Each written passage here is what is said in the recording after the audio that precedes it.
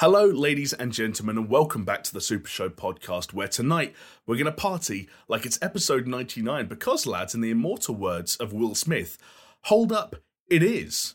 But before I get your guys' hot takes on just how long this podcast has run for, I've got to inform you that there's another reason to party in today's episode. Okay, let's hear it. Because, for the first time ever, lads, the SuperShow has a sponsor. God damn. Insert gasps and rapid applause there.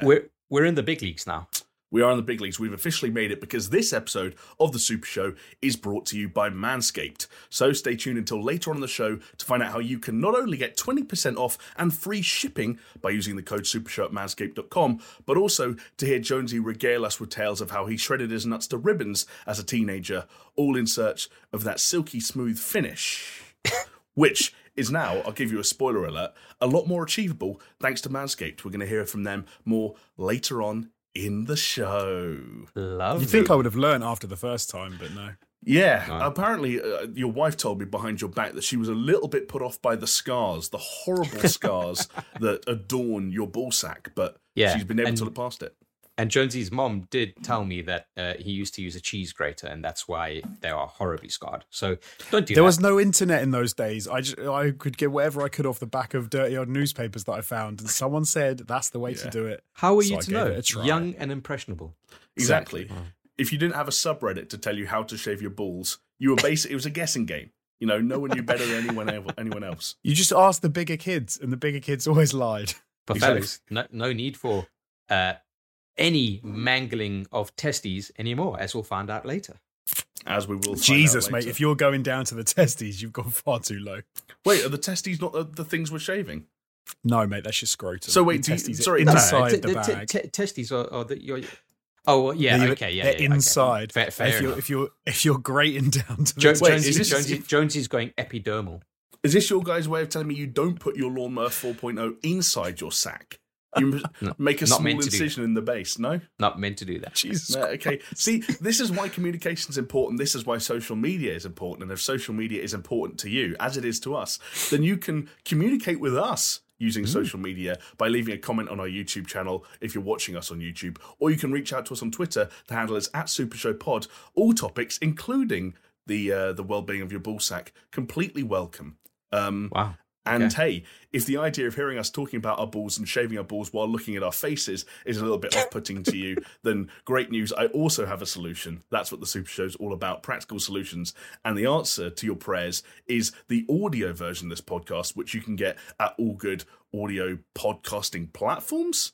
Did I say that right? Probably. You did. Talking about Spotify, iTunes, Google Podcasts, head over there, get listening, rate it 5 stars, and you can get the deluxe experience of this podcast. And by deluxe, I mean, as I mentioned earlier, you don't have to stare at us. Some people genuinely want that privilege, lads. Can you blame them? It's a perk. Not at all. For sure. Exactly. Do you know what else is a perk?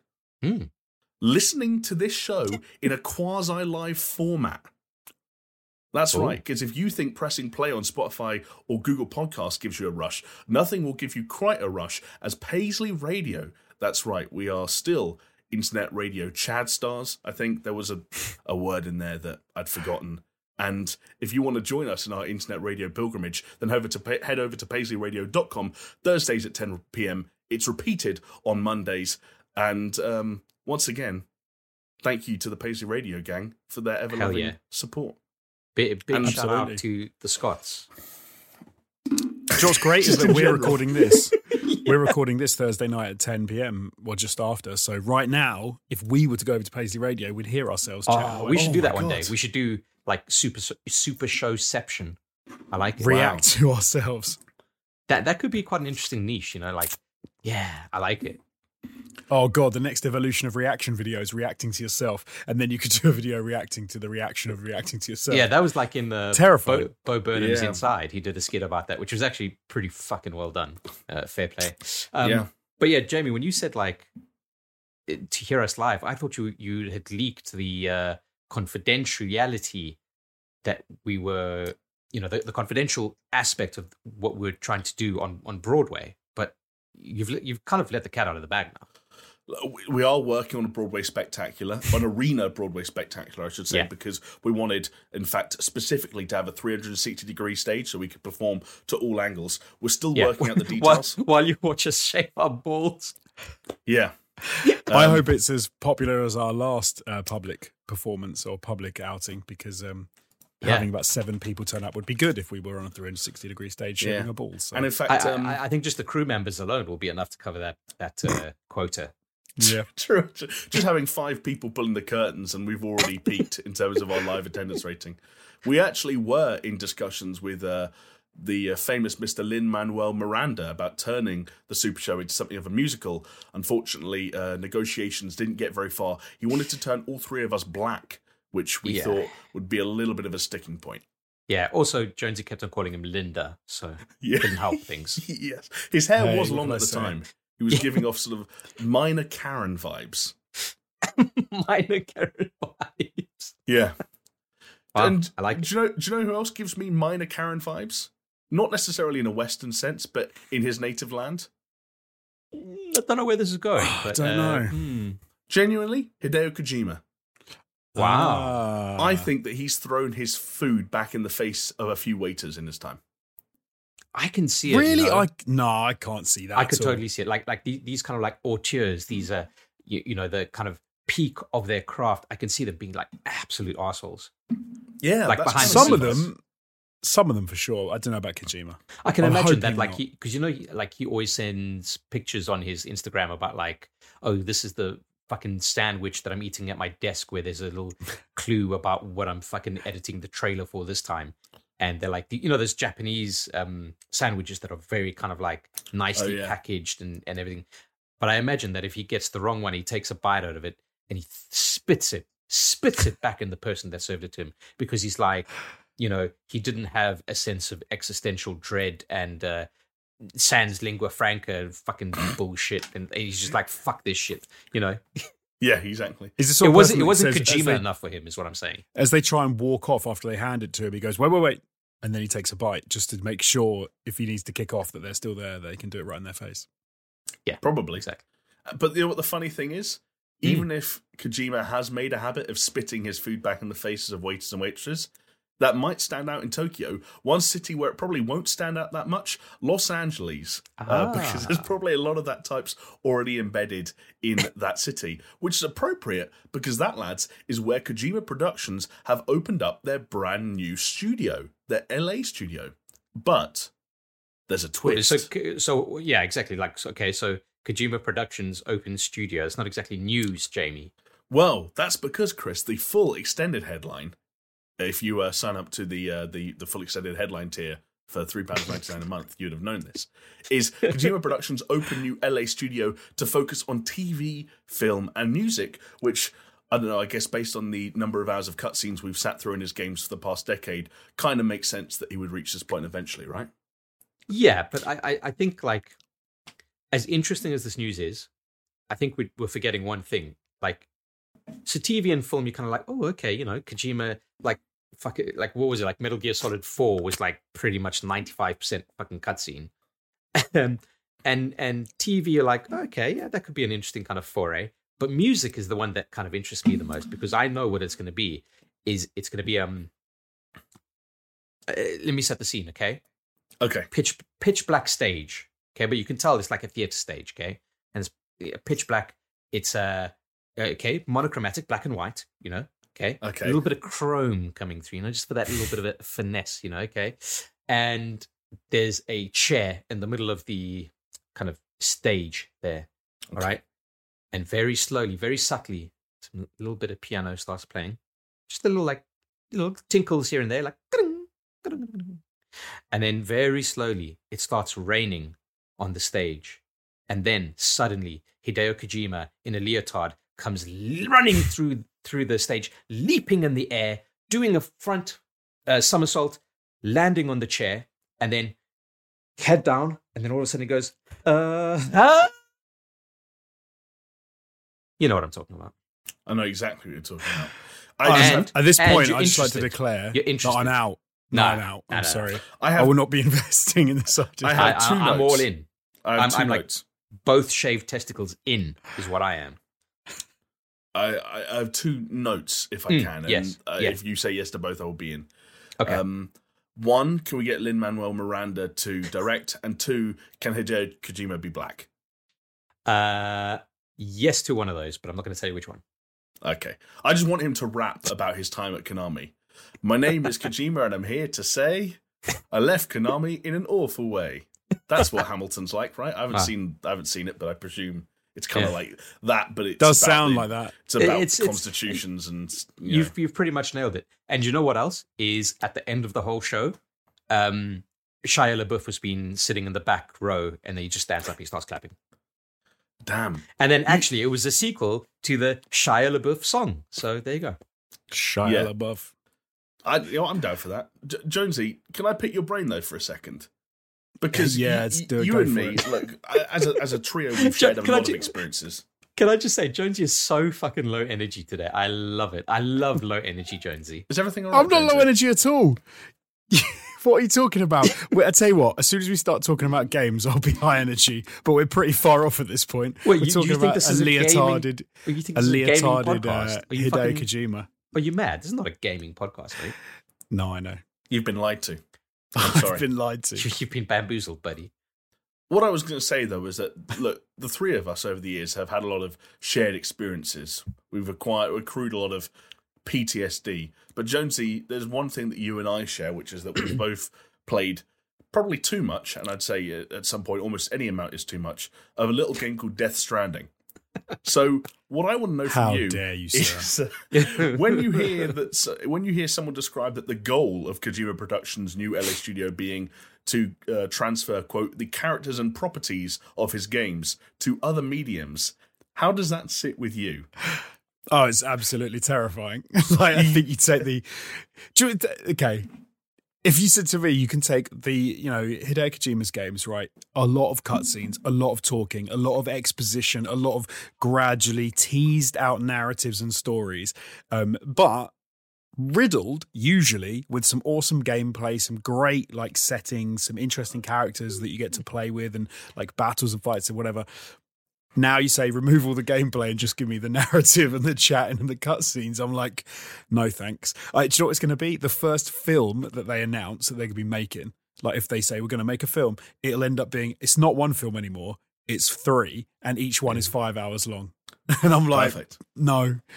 Jonesy, as someone who has watched an 11-hour YouTube cut of all the cutscenes of Death Stranding at 2 times speed, so it only really took me 5.5 hours. That's called economy of scale. I'll tell you that it's not such a bad prospect. In fact, if anything, it could be quite enjoyable. But the big elephant in the room here, fellas, is Kojima Productions only has one fucking game, and it's Death Stranding. Right, yeah. That's so true. Yeah, that is absolutely true. Unless what he's doing is he's penned a deal with Remedy, and he's going to make Quantum Break 2 and create a TV show alongside the game. Parallel. Which is not a thing that's going to happen, and it's a very bad kind of... Just get the Frost guy from X-Men back, and those two dudes who were both in The Wire, and jobs are good. There you go. Get a cameo with Kojima. That'll be the difference. Boom. There you go. Yeah. I do think, though, that I kind of get where Chris is coming from in that, you know how to some people, a car crash is just a car crash, and yet other people like to look at car crashes and whack off. Do you know what I mean?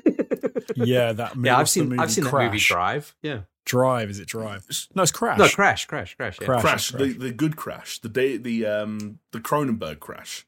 Not both crashes were good, to be fair. Yeah, well, I think I spent a lot of time on r/movies, Chris, and I hate to inform you that Reddit has moved on. Okay, it's up there with Green Book when it comes to out of touch Best Picture winners. I'm sorry. No, but I actually walked out of the cinema when I was watching Crash. Did you? Why? Yeah, not the Soderbergh one, the other one.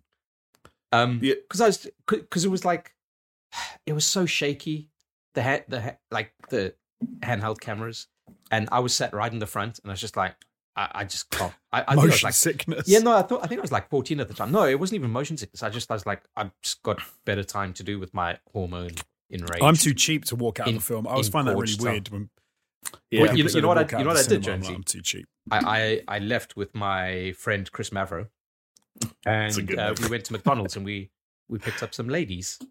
As 14-year-olds in the mall, so it's quality. Hello, so that's why I remember it, purely for that reason. So decent, mate. To be fair, if ever there were a reason to walk out of a movie, it would be picking up chicks in the mall. That's it's pretty hard. That's pretty hardcore, Chris. It was pretty fucking radical. It was pretty radical. And you know what? Again, like that movie, there was a distinct lack of people whacking off over car crashes. And what I was going to say is that the idea of a Hideo Kojima movie or a TV show, i.e. none of the good gameplay to break up his absolute nonsense writing, is the kind of car crash that I'd like to whack off to. So, like, I acknowledge that it's a disaster, but I'm still going to come. If that makes sense. Okay, I know what I've just said the opposite to this, but I'm going to argue for myself, which is probably not that surprising for some people. A super show first? I'm going to say that there is a possibility, though, that especially with film, less so of TV, he could be forced to streamline and smooth out the sort of extra long exposition and all the complicated stories and really try and nail it in a few hours, in which case you could end up with something which is actually really good, because a lot of his stories and stuff are very good, and a lot of the things he tries to say and a lot of the way he tries to put across the narrative, they just, for me, are so drawn out in the games over so many cutscenes that you end up getting I get fatigued by Kojima cutscenes. I end up losing interest in what's going on beyond the game, beyond the gameplay side of it. So maybe that's a good thing. It's either one or the other, right? Like if they go for the film aspect, then you've got a constraint of, like, say, 90 minutes to, I don't know, 3 hours. That's a reasonable amount of time that an audience would be willing to give you, even if you're fucking Kojima, because that's just how movies roll, right? But on the other side, like, it probably would make more sense to go TV and have a drawn out kind of like, that's going to be painful, isn't it? Well, I mean, a Kojima TV show. You're on season 10. You say that, but I think it'll be fine. Like, if you take, like, let's say, these days you don't have like full seasons as we used to know them, as like 24 episodes, etc. But you'll get like anywhere between 8 and 12 episodes of like 1 hour long things, and that's like, well, that's entering Kojima cutscene territory. So. But it's the point that Josie just made quite successfully in the end that actually scares me about the TV show idea, which is that, there does seem something quite definitive about the running time of a movie that is a little bit more loosey-goosey when it comes to TV shows. And like the idea of like Metal Gear, for example, where we had, codec conversations, which is two boxes talking to each other for what could feel like hours. Like, I don't know. I don't want to risk it. Although you just did give me another idea, Chris, when you were talking about how back in the good old days, a season of a show could be 24 episodes. Yeah. And unsurprisingly, that reminded me of the show 24. So how about this? What if, instead of getting his own movie or his own TV show or working from his own IP, Hideo Kojima got hired as a director of a pre-existing show where he was allowed to do script tweaks but not wholesale changes, and then allowed to impart his own visual style on a 24 style show but except swap it out for one that's actually running. Or they just he's worked with Kiefer before. Bring back Jack Bauer. Bring back 24. Hideo Kojima's 24.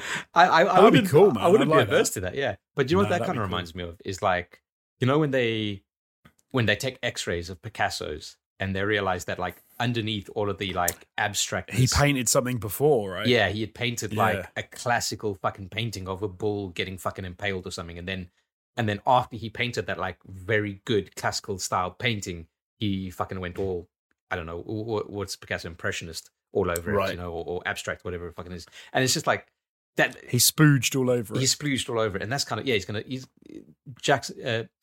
going to do a Jackson Pollock all over a TV show. Just like, do you know what I tell you what's funny to me is you guys referencing like old school series were 24 episodes, because they weren't. The UK thing was back in the day when I was a kid, they were always 6 episodes. like series of 6 no, episodes. I mean, we're talking and then Hollywood, the American influence was was like 24 episodes or like loads. And then I really got into that when I was a little bit older. But then I'm now so grateful that some shows have gone back to like the old school, like 1 hour long 6 episode thing. That's so, it keeps everything contained. Yeah. Every episode is important. Whereas the kind of the more American 24 episodes thing, they just end up getting fluffy. Like they can be just rammed with filler, and you end up thinking, and that's what I don't want from Kojima. I do not want 20 episodes of filler so that he can occasionally put out something like that's really interesting. It's really going to be fucking 24 episodes of filler.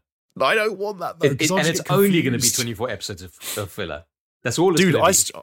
I got bored with Dark. Like I can't take Kojima doing that for like 10 seasons. Yeah, but he does have a flair for the visual. But I think what this is, if I'm putting my serious hat on instead of my goofy dickhead hat, is I think it's more going to be like a consultancy firm for TV, film, and music rather than straight up him doing his own shit. At least initially, I would imagine. Like a but we just don't know, right? Like we just don't know. No, we don't. It would just, I'd imagine it's more of the music side as well. I'd imagine what is more of a publishing label for bands and groups that he likes that are small and that he. That's a good point. Yeah, they're just going to distribute every Low Raw album for the next decade, and that's it. But no, I think you can I one more thing I know that I won't like about the first series that the Kojima Productions produce is that it will feature Norman Reedus, who I'm not a big fan of. Oh, he's just going to do the next season of Ride with Norman Reedus. Yeah, that's it. It's just Ride. Oh dear. I don't need any more Norman Reedus. Hideo Kojima's The Walking Dead. Oh yeah. Any takers? No thanks. No thanks. No. Okay. Well, we'll see. One thing that is slightly depressing about this is that it reminded me that Jordan Vogt Roberts, is that how we decided to say his surname? His Metal Gear Solid film starring Oscar Isaac is still treading water, presumably, and as of next month, it will be an entire year since Oscar Isaac confirmed that he had signed on to play Solid Snake. At least I presume it was Solid Snake. A snake, let's say. Or all the snakes, technically. And that guy's not getting any younger, so... Hey, I just wrote a script where I made a joke about all the different snakes, but there we go. Oh, interesting. Jonesy and I think we know what that is. You should do, yeah. The listeners will get a sneak peek soon enough, I'd imagine. Yeah, all the more reason to stay subscribed to the Super Show YouTube channel and maybe even consider joining up to our Patreon, which you can do by heading over to patreon.com/Super Show. You can pledge from as little as $2 a month, and we have all kinds of super juicy tiers with additional content for you to enjoy. Like I said, you can join our Discord. We have Patreon exclusive content. We have all kinds of stuff over there, and I can promise you we'll be continuing to populate the Patreon exclusive content tier of our Patreon as we move towards the Christmas period, because we all know what it's like. You go home, you're with the family, you get a bit bored, you need your favourite voices, those familiar voices in your ear to get you through those desperate times. And some of the people who may well be relying on us for that this fall are the people who have already pledged, and we want to say thank you very much to them and give them a special shout out. So Aim Nestus, Aaron Cameron, Athletic Gravy, Backstory for Anal Beads, does anyone know the story? I certainly don't. Jesper Cam Dahl Nielsen, Jovella Cujo, Leo Merger, Magic Ritz, Mindful Pig, Mr. Anthropic. Have I said that word right? Anthropic. Yeah. Nathan Anthropic, yeah. Part of the 0.24%, if you know, you know, Pastors Guild, Scary Omen, Starfall Kid, and the head honchos Brett Z, Doppler, Geometric Potter, Hacksaw Bookread, Manuel, Caribbean Pappy Guerrero, and Peaswad. Thank you all so much for your continued love and support. You are the reason we've been able to keep the lights on this long. Can I give you an idea of what it would be like without these dudes? Yes, you can give me an idea. Oh, see that, my friends, right there. Smart. Is visual storytelling. Not super smart in an age where more people listen to this podcast than watch it, but hey, you know what? I just switched off my lights. Yeah. You know where to find us. Type in Super Show on YouTube. We'll probably be the top result. If we're not, then fuck the SEO. I don't understand it. I think we are, actually, if you just type in Super Show. Let me double check. It's hard because whenever I type it in, we are, but then I don't know if that's because I've search Right, it before, exactly. and that it. I think with like know? YouTube, it's a numbers game, right? Like we've got 99 episodes, and a bitch ain't one of them. So it's going to be there. You type in Super Show, all one word, and the channel comes up first, and a bunch of our 2 episodes of our podcast, and then Super Show, the last great jam of the 60s, which is just a 60s. Doesn't it some wrestling stuff as well that comes up if you type in Super Show? Yeah, the Opie and Anthony Super Show. That's interesting. Do you guys remember that when we went down the hole deep enough once, we found out that there was an onlyfans.com/Super Show, and it was just some. Oh nude. yeah, we did. Yep. I don't recommend anyone look at that link. Also, do you remember when back in ATG days, when we started the ATG Super Show podcast, and we looked up ATG podcasts, like just in search, and we came across one that was relatively popular, and it was the Against the Grain podcast about like fucking woodworking. Woodworking, yeah. Yeah. Shout out to Against the Grain. Hell yeah. Do you know one person who presumably at some point in their life might have typed the word Super Show into the YouTube search bar and clicked on something they found beneath? Hideo Kojima. As well as Hideo Kojima, it's our winner of this week's Comment of the Week. I say winner, it's not really a contest, but it is kind of a contest if you want it to be. Just imagine it in your head, and it will be. And that is just a guy who says, Jonesy, why? Let there be carnage? It's about a wedding. So terrible. What a waste of carnage. I'm just messing with you. I thought it sucked, but I love some bad movies too. I love how Jamie keeps spoiling the post-credit scenes for himself. I've done that as well lately with Eternals. Jonesy, hot takes? You're being slagged off for enjoying Let There Be Carnage. No, like I just a guy I think's nailed it. Like you have to like some bad films. I think bad films are like if every film you ever watch was like a great critically acclaimed film, it'll be boring. No, yeah, sometimes it's just good to watch like a film you can stuff popcorn into your face and enjoy some. So you're saying without the idiocy. sour, you can't enjoy the sweet. Without the rain, you can't enjoy the rainbow. But I think I even made the point though in the show that the first Venom film was like trying to take itself too seriously, and it was trying to be like isn't this a really cool like Venom film? And I didn't like that. I thought it was like doing it the wrong way, and they should have gone a bit more wacky, and they should have been a bit more over the top, and they should have embraced like the carnage. And then in the sequel, that's what they did. Although I do kind of get his point that they kind of wasted Carnage. Damn. I don't know. I was going to say, now I want to ask a question that I don't mind having spoiled for me, but I understand would be a spoiler for other people. Oh, You can probably guess what the question is. Yeah, I can imagine. That's why I stopped when I did. But I don't agree it's about a wedding. It's like the setup is like he wants to rescue his girlfriend, but the idea that it's about a wedding is like it's misdirection. It's not. It's about Venom. It's about Venom being Venom and Tom Hardy and Venom fighting and being like, and having to go at each other and all that sort of shit. It's a fun time. So it's about marriage. Okay, I got you. It's about marriage. It's about marriage. It is about marriage. Yeah. And this is a genuine question. Chris, I might have to rely on your kind of like your broader comic book knowledge for this one. We'd said last week how, and it's not a spoiler to say so because it's been shown in the trailers, there are now legit links between the Sony movies like Venom and Morbius and the MCU films that Disney are producing. Yeah. Which means that when Tom Holland, Spider-Man, as we saw in the trailer, is fighting against characters like the Sandman, wasn't the Sandman in the same film as Topher Grace's Eddie Brock, despite the fact that we're now establishing that Tom Holland exists in the same universe as Tom Hardy's Eddie Brock. Yeah, is there a clash there? No. There's no establishment.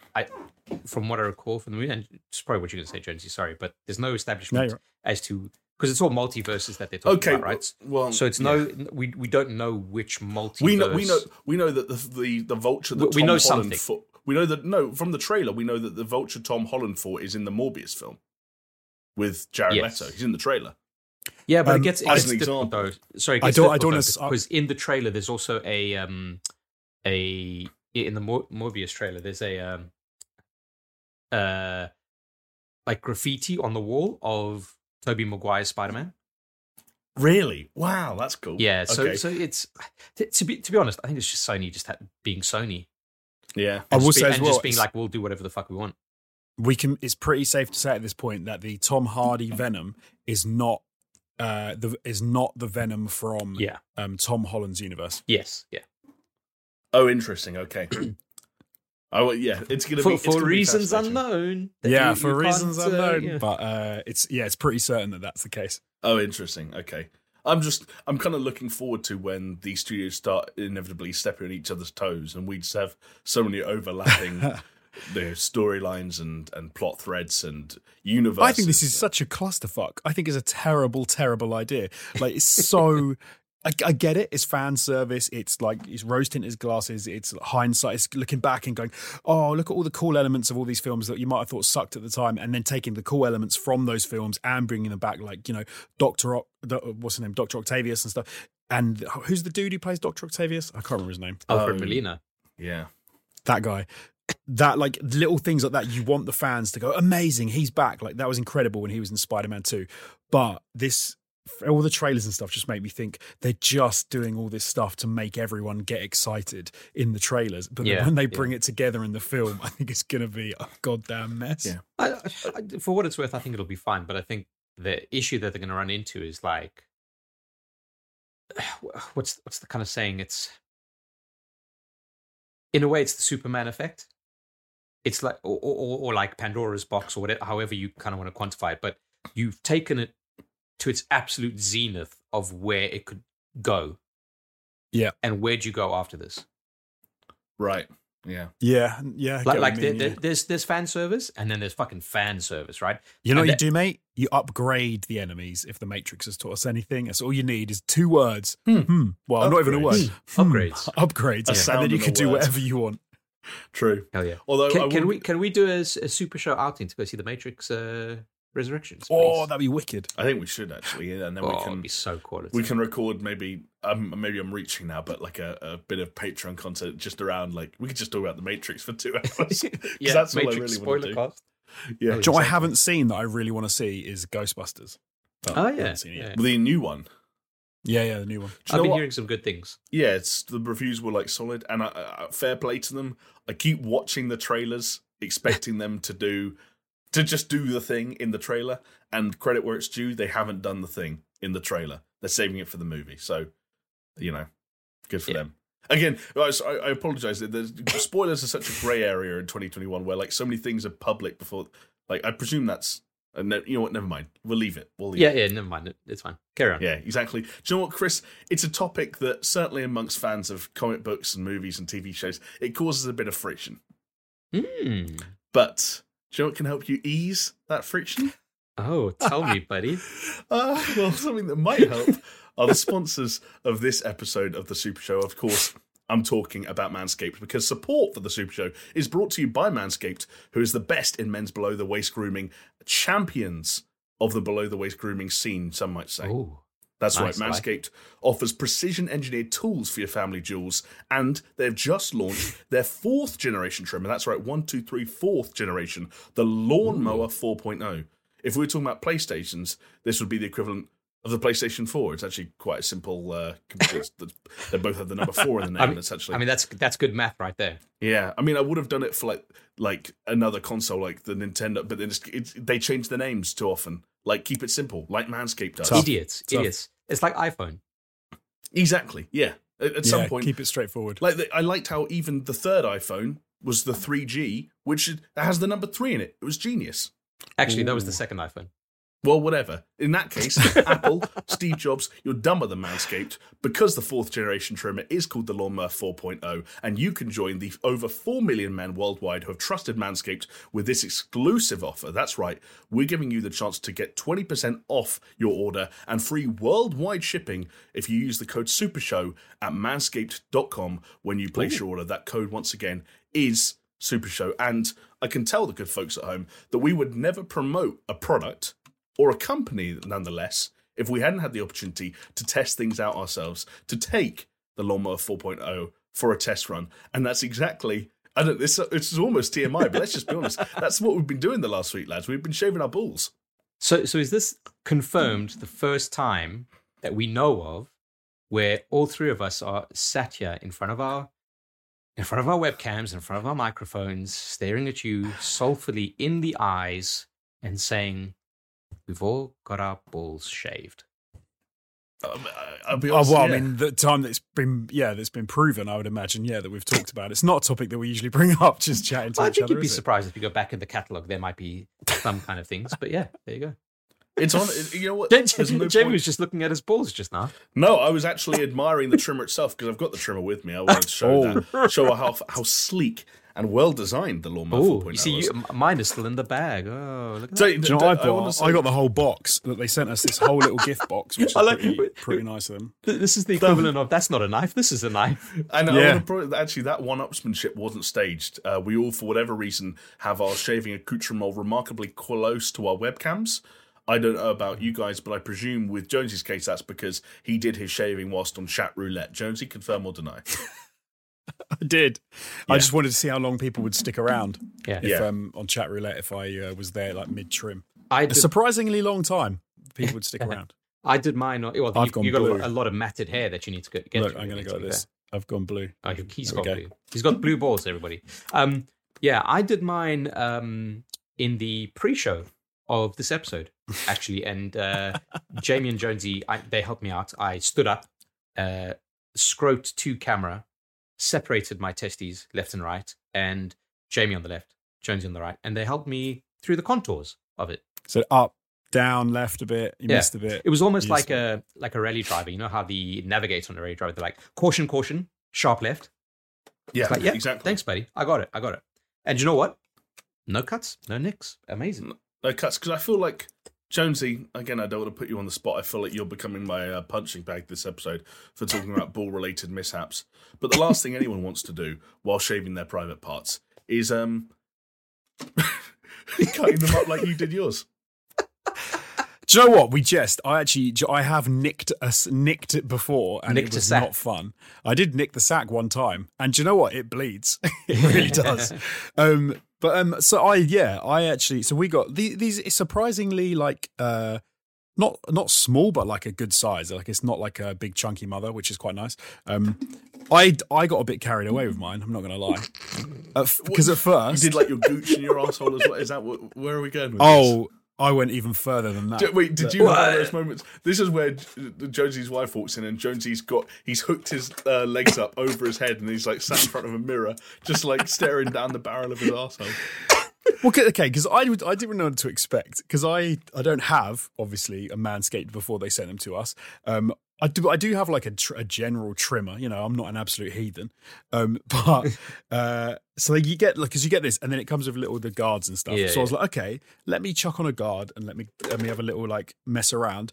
And I did the area you're going to expect, right? The balls had to get trimmed. That was going to happen. But then what bugs me about that whole idea is then everything else is hairy, right? And then you look like almost like a weird, like you've got a weird gap in the middle, which is like trimmed more than everything else. So I just said, like, let's just go for it. So I did the chest, I did the stomach. I did Wait, I did a bit of everything. Balls? I think I did do it after the balls. I used a different guard. I'm not an absolute grimo. Okay. And you can also put this under the water and you can give it a wash and stuff. So that's all good. But no, so I did a bit of everything, and that was better than because the balls, we've all done the balls before. Let's not pretend we've all had a trim down there. But I've never done the rest of it before, and it's an all over like trimmer. It's not just a do your balls trimmer. So I just sort of trimmed everything down a bit, which. I'm very happy with the results. I'm not going to lie. Can I ask you guys a question? Decent. Right, like as you're doing the area, but now obviously, I mean, depending on how your genetics go, let's say, okay, and I'm not talking about size. I'm just talking about like spread of the follicle, okay. There's a part where it goes like from the area that you're dealing with to like your leg hair. Yeah. Right. Yeah. When do you stop? What do you do? Do you just do like shorts, like just like cut it like no, you straight do a up, fade. or do you kind of like fade it in? Do you do a fade? I think you fade. I think Jamie's right. Yeah, you do the fade because that is a weird thing. See, I did like zigzag patterns because I'm thinking like World War II like Navy like battleships, and when they wanted to like confuse people with the size of things, they just did that like fucking zebra zigzag shit. So I figured that would be a good strategy. That's Chris's top tip, not Manscaped's top tip. Disclaimer there, Chris's top tip. So you can confuse people when they look, they don't know where it is. Also, they're just unsure of the size of it. Is it big? Is it maybe You know, what am I looking at? Is it girth? Like, I don't know. Or isn't that also used for like camouflage? So effectively, it might disappear altogether. Hey, listen, if you wanted a camouflage, then you're talking about like fucking Ho Chi Minh and Vietnam, and you're talking about jungle. But what we're doing here is we're getting rid of the jungle, but there's no hiding. We're getting rid of the jungle. I'm just trying to dazzle. And I'm sorry, Jonesy, you go on. I was trying to get this out of a little box. We're still going. Okay, yeah. Keep it coming, baby. You know, I also Jonesy's doing the unboxing. If I get something, Jonesy thinks we're on the shopping channel now.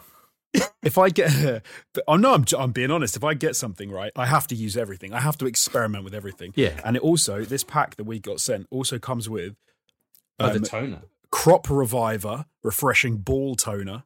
And it also comes with Crop Preserver ball deodorant. Can I say? So I'm not joking, and this is not a shill. Well. This ball deodorant smells fucking nice, and I might just start using it on my face. Okay. If there's someone who knows what that's the ball deodorant, it's going to suddenly be like, how close is your face? Well, it's like a moisturizer, right? Like. Yeah, I guess so, yeah. I mean, I think my general rule of thumb with all of these things would be use them on your balls and where possible, like, keep them to your balls. Again, like, it's 2021. No one... The bare minimum is that no one should be using the same razor on their balls and on their face. I'm amazed we have to say that, but I think there are some people out there that have to hear that. And if you're one of those people that had to hear that, then I strongly suggest you check out Manscaped. Again, the new Lawnmower 4.0. It has advanced skin-safe technology. You're even less likely than ever to get any nicks or cuts. It's also got a travel lock. If anyone's worried about their new Lawnmower 4.0 starting vibrating when it's in a suitcase and you're in an airport and someone thinks you've got a vibrator. That old chestnut. Good point. Not going to happen. It's got an LED spotlight if you ever want to shave your balls in the dark. There you go. It's got like. I was going to say. Yep. Great. Yep, Everyone's got the props out. We don't. Oh, come on. Hang on. I'm wrapping this thing up. That little light, I love that because I bought a Hoover that had headlights and I was like, who the hell needs that? And it actually works a treat because it lights everything up and you can see what you've missed. And it's the same with this little guy. Helps it's not like a spotlight. It like shows you that you've missed some shit. So it's good. Jonesy, it's like architrave in your balls. It is like that. Oh, that explains why Jonesy enjoys it so much. Also, there's more. Great. Little stand, USB charger. Yeah, funnily enough, that was one of the things I was just about to talk about. Sorry, mate. Wireless charging, in fact, it uses electromagnetic induction, for anyone wondering.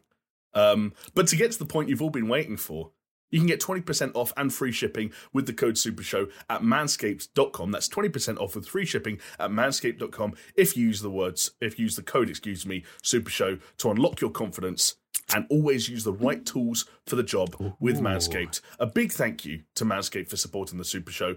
We talk about with the Patreon that's how we keep the lights on. It's things like this that genuinely do enable us to keep making new content, keep bringing you new episodes every week, and keep the whole thing afloat. So thank you to Manscaped, and of course a huge thank you as well to anyone that does consider going over, checking out Manscaped, everything they have to offer, and using the code SuperShow at checkout to get that discount and that free shipping around the world. That's right, wherever you live, this option is open to you. Hell yeah. Thank you, Manscaped. Can I just say, what a great fucking sponsor for the Super Show. I mean, not many sponsors would probably come this way. But I mean, it's been 2 years, right? Like, it's been 2 years. Well, they must have watched us, and they must have known how often you talk about balls and cock. They were like, perfect. They were like, we got to get the dick man as a spokesperson. Like, yeah, buddy. Yeah, you do. Yeah. And do you know what the other nice thing about using the Lawnmower 4.0 is? It's like it's one constant advert, but this is actually a segue, I promise. Is that now that Jonesy's using it to shave his balls, there is no new blood in his bathroom, but there might, from what I've heard, be some new blood in his television set. Oh, that is absolutely right, Jamie, because this week I delved... I would have done it earlier. I just got it. Sorry. Yep. I delved into the new series of Dexter, New Blood, which I think has only got 2 episodes that have come out so far in the UK. They haven't released the whole series at once. They're releasing an episode a week, which is I love, but I also hate because when you want to binge something, you just want another episode. But it's nice that it sort of drags it out. I don't know how I feel about it at this point. I loved Dexter in the early days. The first couple of seasons were fantastic. Yeah. It kind of went off the boil, and then it kind of found its feet again toward the end, and it had quite a good finale to the whole thing. I think it was like 8 seasons. You thought it had a good finale where he goes off into the fucking hurricane. One of the most universally hated endings to a show of all time, James. No, like the finale, not the final episode. I mean, like the finale as in the last sort of like season or 2 seasons. I thought were better than like the where it went really okay, so they brought it back around. The finale, the final episode was, and like the what happened in the last few episodes are do they like the best. Acknowledge that at all in this series? Yeah, for sure they do. Yeah. Oh, fair enough. They start with all of that. They cover all of that stuff off. In the first episode, they basically say that Hannah, the killer that he let his baby son go off with, psycho. Well, he's a psycho, I suppose. She's dead, and his son comes and finds him. Convenient, which is the setup for the first 2 episodes. But yeah, long story short, it quickly gets back into Dexter fare that you'd imagine. So he gets back into killing people and stuff, which he wasn't going to do, and he hasn't done for like 10 years or whatever. But it's just very, it kind of takes the subtlety of the original Dexter series in the early days, does away with it immediately, and even like the title sequence and everything is really in your face and is quite jarring, and everything's a bit more full on. Even down to, I don't know if you guys watched it, but back in the day, he used to have Harry, which was his adopted father, used to sort of be, occasionally would be there to like talk to him and would be like the voice of reason. In this, they've got Deb, who he killed because she was like a vegetable, whatever. But she is like totally full on and like swearing at him and like just being brutal. And it's like they've ramped it up to 11 even before the series has really started. And I don't know where that's going to go. There's only one thing that I care about that I want to know. Is Dexter's sister still in the show? That's Deb, yeah, she is. So she's the new Harry. So she pops up as the ghost or like the vision of his sister. But she's like so full on and like swearing at him and cussing him out and calling him a moron. And it's just a lot. The whole show is ramped up. Those two must have been interesting to film because didn't they get married in real life and then they got divorced? They did. Oh. Yeah, they did, yeah. So imagine filming scenes like that with your ex-wife. Hey, she's got some real anger coming out. Yeah. Nice and easy. But I'm hoping that it comes good. Like, I think it will. Its first couple of only first 2 episodes have come out so far in the UK. I don't know if it's different in the US, but I'll stick with it. I was a fan of Dexter back in the day, so yeah, I would definitely stick with it. But then the only other things I've been doing this week are playing some sporty games because I've been binging a bit of Forza Horizon 5 as well. Wow. Which is actually very good. Like, surprisingly so from what I thought it would be. And I have to, my opinion has definitely been changed from the early stuff I saw of the game as well. I thought it was like a bit over the top with like how much was going on in the map and how many types of things were going on. And, you know, it was trying to lead you down a million different paths. And as we were saying the other day, like they release loads of cars and it's kind of overwhelming. But once you kind of get a handle on that and you can like filter the map and you can concentrate on daily tasks or weekly tasks, different car types, etc.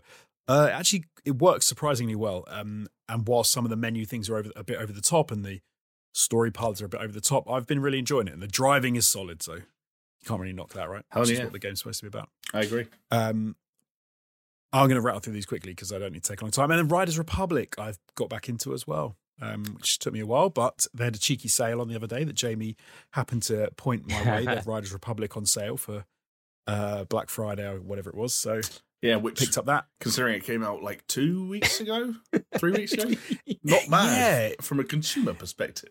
Maybe what does that actually mean for the health of the game? Like, were they just not getting people to buy it? I think they launched at a rough time. Like, I don't think there were many people who were playing Riders Republic over Forza when they launched at basically identical times. Yeah, even if they are different games, the more you play them. No, but they're weird. Yeah, they're like we've said before, they're weirdly similar in a lot of ways. Mm-hmm. They're both open world games where you can jump, you can hop in and out of, vehicles in one sense and sports in the other. But they are weirdly similar. Like even the landscapes and the way that you can just have fun just going around those worlds and, you know, finding hidden things and riding different paths and things. They kind of feel similar, which is weird. Yeah. But both very good games. Riders Republic, I think, Jamie and I were talking about this, I think it was the end of last week, in that it had a strange thing that the beta seemed quite big, and I heard a lot of talk about it and a lot of good things about it at the time. And then the game came out and no one really mentioned it, and it just kind of disappeared. So I wouldn't be surprised if they are maybe struggling a bit of sales, and they're trying to bump up the number of people that are playing that, the install base, because it's an absolutely solid game. It's a lot of fun. I'm enjoying my time with it again. Getting back into it. There's some notable tweaks I think they've made from the beta, which I need to play more of before I sort of. I'm sure that they've done things I think they've done, but I don't think they're bad things. There's different control styles for tricks and things compared to what there was in the beta. There was one control style, now there's two. Some of the controls, it feels easier to control things as well, like the way the bikes control and things like that. They feel a bit more responsive, which they didn't. But like I said, it might just be me, so I'm not sure. But then only one other thing to mention this week was I had my first mini viral tweet. And do you know why that was? It was because I had the most random thought in the world. I genuinely, this is true. I was driving to the gym and I was thinking, like, as you do, your brain wanders. And I was just thinking about Men in Black, the movie, and how good the bug was. Yeah, in as that you do. movie. And you're not wrong. You're not wrong. I quote the bug all the time in my life. It's really weird. Like, I can't help it because the performance by Vincent D'Onofrio was so epic that I just randomly quote shit from that movie that he said, like the water thing. If someone says like, "Do you want some water?" Like, you can't help but think of it and stuff like that. Yeah. So I tweeted that out. I think I tweeted something like, "It might be nearly 25 years, but it's one of the most it's one of the best performances of a character that I for me to this day." And he replied and said, "Mine too. Thanks, Jonesy," which was wicked. I was happy for that. It's crazy. So yeah, surprisingly so. But yeah, I'm glad that it happened for you, Jonesy. But what I love about this is you've stumbled onto social media in the way that like social media like is there for people to kind of like interact with and engage with. And basically you've done a tweet's worth of a social media manager's job. So no, but I've been on good on you. How long have I been on Twitter? I've been on Twitter now for like, Jesus Christ, it's got to be like, I need to double check now, Jonesy, now that we're talking about it. It's got to be 7 or 8 years or something like that. Wow. You have started selling lava lamps in responses to your own tweet, right? Just making sure you take advantage of like butt plugs and I don't even know what that is. Yeah. Okay. I don't even know that. I don't even know what you're talking about now. But like, you know what, Jonesy, I'll say fair play to you because you often like tweet the random thoughts that jump up in your head, and if there's a reason for Twitter, why not that? But I gotta hand it to you. You always tag people like big stars. You do those moonshots in your tweets, and they, for the most part, they pay off. I don't even mean for them to reply. That's what's weird. No, I know. Because Rosario Dawson did. She replied to something that I put, and then I think when I tweeted something about really enjoying Ghost of Tsushima director's cut, I think the game director liked the tweet, and then Jamie even remember checked at the time and was like, he wasn't just liking every tweet people put, that he hadn't liked something in like 24 hours. So I was like, it's pretty random. Yeah, but, like fair play to you. Like you. Do you know, I like putting positivity out there into the world on social media because it is often full of negativity. So if some people can do a little smile, then that's all good. I feel I've got to be the foil now, Jamie. I've got to like tweet Vincent and say, "Hey, Vincent, go fuck yourself." It's almost like that Joker Dark Knight mentality where there always needs to be a foil to everything. You're the man who wants to watch the world, man. Maybe. To be fair, I think we might have already done enough damage to Vincent D'Onofrio specifically because when he replied to Jonesy's tweet saying that it was also one of his favourite and most memorable performances, ASB64, a longtime fan of the SuperShow and 8 Autumn Game before it, replied to Vincent saying, like Jonesy with the social media clout, turns out that ASB's profile picture on Twitter is still me on the toilet. So I like to think that there is some kind of strange like series of events where Vincent D'Onofrio has seen me sat on a toilet. I'd love it if like we find out in his next role he like uses that imagery because it got burnt into his head. Just a fat guy in a Metallica t-shirt sat on a toilet with his trousers down with a mosaic around his balls. I like it. It's nice. Nice one, Jonesy. Well, thank you. That's it for me. That's it for my week. Chris, solid. How about you then? I feel like I don't know. I've got a feeling in my bones that something monumentous might have happened. You're not wrong. I liked a very famous tweet by none other than the famous Alex Jones. No, well, yeah. So I've been streaming, fellas, as you know, multiple months now on the trot, as they say. And I've been streaming Dark Souls. And this past week, I have finished Dark Souls in a fucking monumental turn of events. Yeah. Hell yeah. They said it couldn't be done because they said I'm suck surprised, at games. Man. I said it. I'm very surprised because I think I said that you won't be able to finish Dark Souls and Sekiro by the time Elden Ring comes out, and you are definitely on track to be able to perform that. Well, hold your horses because I think Sekiro is a whole different fucking bag of chips. I'm still backing you. Thank you. But it was pretty cool. So a bit of a strange story. So I wanted to stream last week. It didn't happen, and I managed to stream on Sunday night. So I started streaming, and mid-stream, my son wakes up and just fucking wouldn't go back to sleep. And he didn't, because he came and saw my streaming setup, and obviously that got his cogs turning. He's like, no, I need my daddy with me the whole time.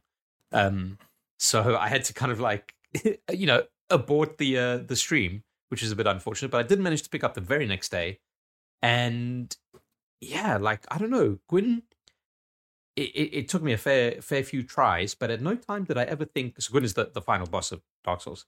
At no time did I feel that, like, he was a hard or difficult boss. Like, Would you say that he was a hollowback girl?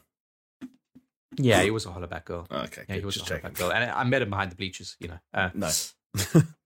No, like, I like, you go up against someone like Ornstein and Smo, or God, who else? Anyway, some of those, and it's like there's a real sense of like I'm getting properly fucked up here, and I don't know how to kind of proceed, and I just got to really, really kind of persevere with this. But then with Gwyn, it was just like every time he killed me, it was not because I didn't necessarily know what was happening. It was just like I was just a bit slow in the input, or I don't know, maybe it's just like fucked up somehow, whatever it was. But like didn't ever feel that like it was an insurmountable task. It was like getting into that boss fight. It was very much like, it's just a matter of time, fellas. I'm gonna fucking nail this. And actually, I don't know if any of you I know you guys I've seen the VOD. in and out.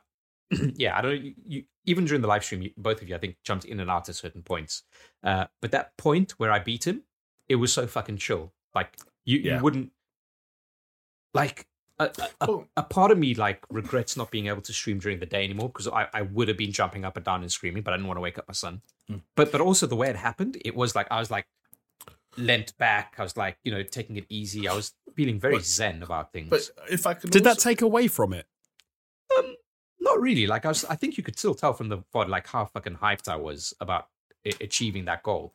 Yeah. And obviously the viewership was kind of like hyped for me as well. So thank you for everyone that joined in Hot Panic. Twitch.tv/Hot Panic if you want to check out the VOD. I'm actually going to try and download it and put it up on my YouTube as well. Nice. I think the thing for me was that it wasn't just like your mannerisms or your body language that would chill. It was also just the fact that I think the strat that you chose to approach Gwyn with was so dependent on these sort of like very specific high sensitivity, like time pressure moments within the fight, rather than just you wailing away for a certain amount of time. It was almost like, look, I'm not going to use, I don't know if you want to talk about more about your strats, I'm not going to say it for you, but like you only needed to do a certain thing a certain number of times and you knew you had him. It wasn't like you were, constantly like circling and getting smashed up. Like you knew what your strat was. Yeah. I figured out the strat relatively early. And I think like, so the strat that I went for was kind of a hybrid strat because there's... Don't spoil it, I haven't seen it. No, I'm joking. Well, there's the rolling strategy where you just kind of like roll out and you use your iframes during the roll to kind of save yourself from the damage. Is that the one where Venom is in the post-credit sequence? Or yes. Okay, good. And then the other one is the parry maneuver, because Gwyn as a boss, which is not always the case, but he is parryable. But now the thing is that I'm terrible at parrying. Absolutely fucking dog shit awful. My timing, just I never get it. And I don't get it in Sekiro either. But yeah, I just kind of like, I entered into a little state of flow, fellas. Nice. And I was fucking going with it, and I was getting like, so because I wasn't so confident in my parrying, I kind of went for a little bit of a hybrid strategy of kind of like rolling, chipping off with a bit of his health, and then parrying where I could. And it just kind of like, in one particular one, I mean, I say like I was fucking the best player ever.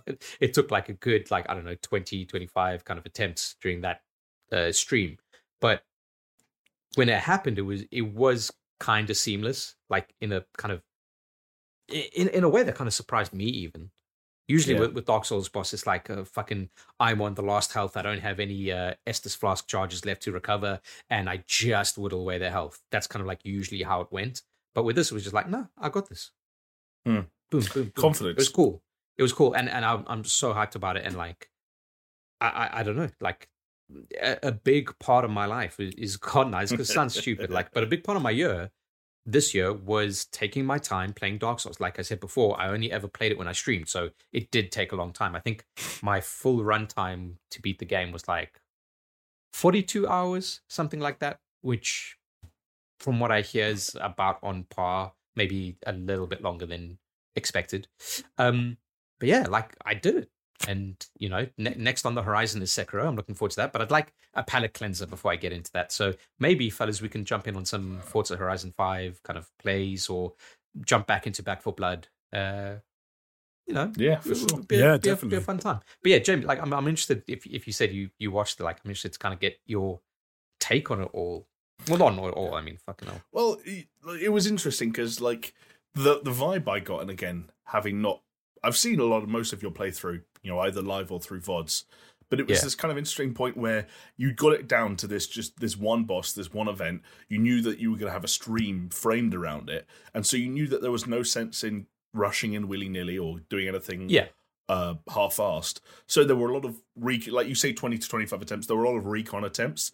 There were a lot of times where it felt like you were going in there just to see, like, let's see what this guy does. Let's see what he's got. Let's see, you know, what I can avoid. Let's see, you know, what that's I can interesting.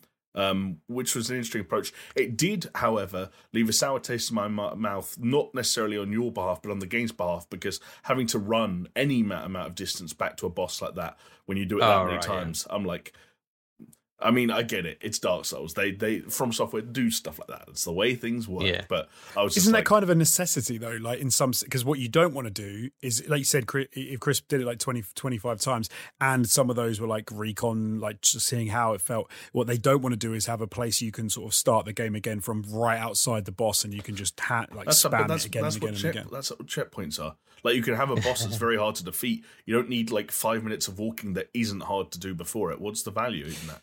Yeah, I almost feel like it makes trying to win on every attempt more important, because you don't want to do the 5 minutes of walking.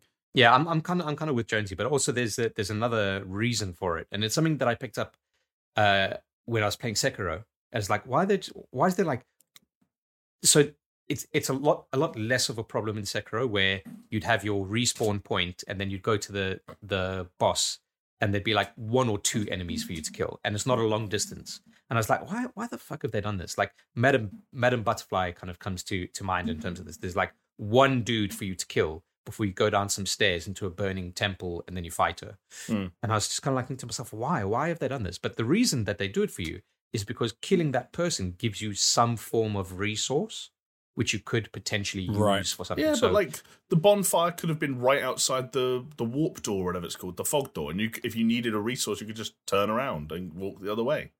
Yeah, no, I don't disagree. I didn't mean to start a conversation harping on the lack of checkpointing in a decade-plus old game. The stream itself was highly enjoyable. Again, seeing you kind of learn Gwyn was a lot of fun, and again, like the commitment to the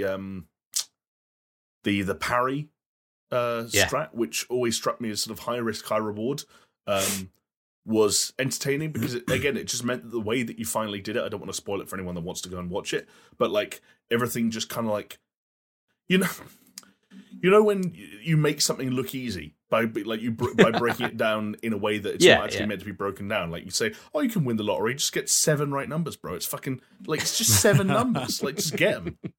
You know, it's kind of like that. So, bro, it's just 7 parries. Just like, just time it right and parry him. Like, just don't die.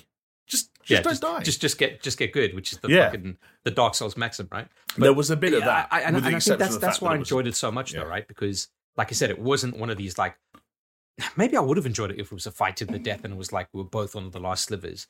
But there was something that was like supremely badass about feeling like I just fucking rolled in there, I did everything I need to do, and I fucking destroyed him.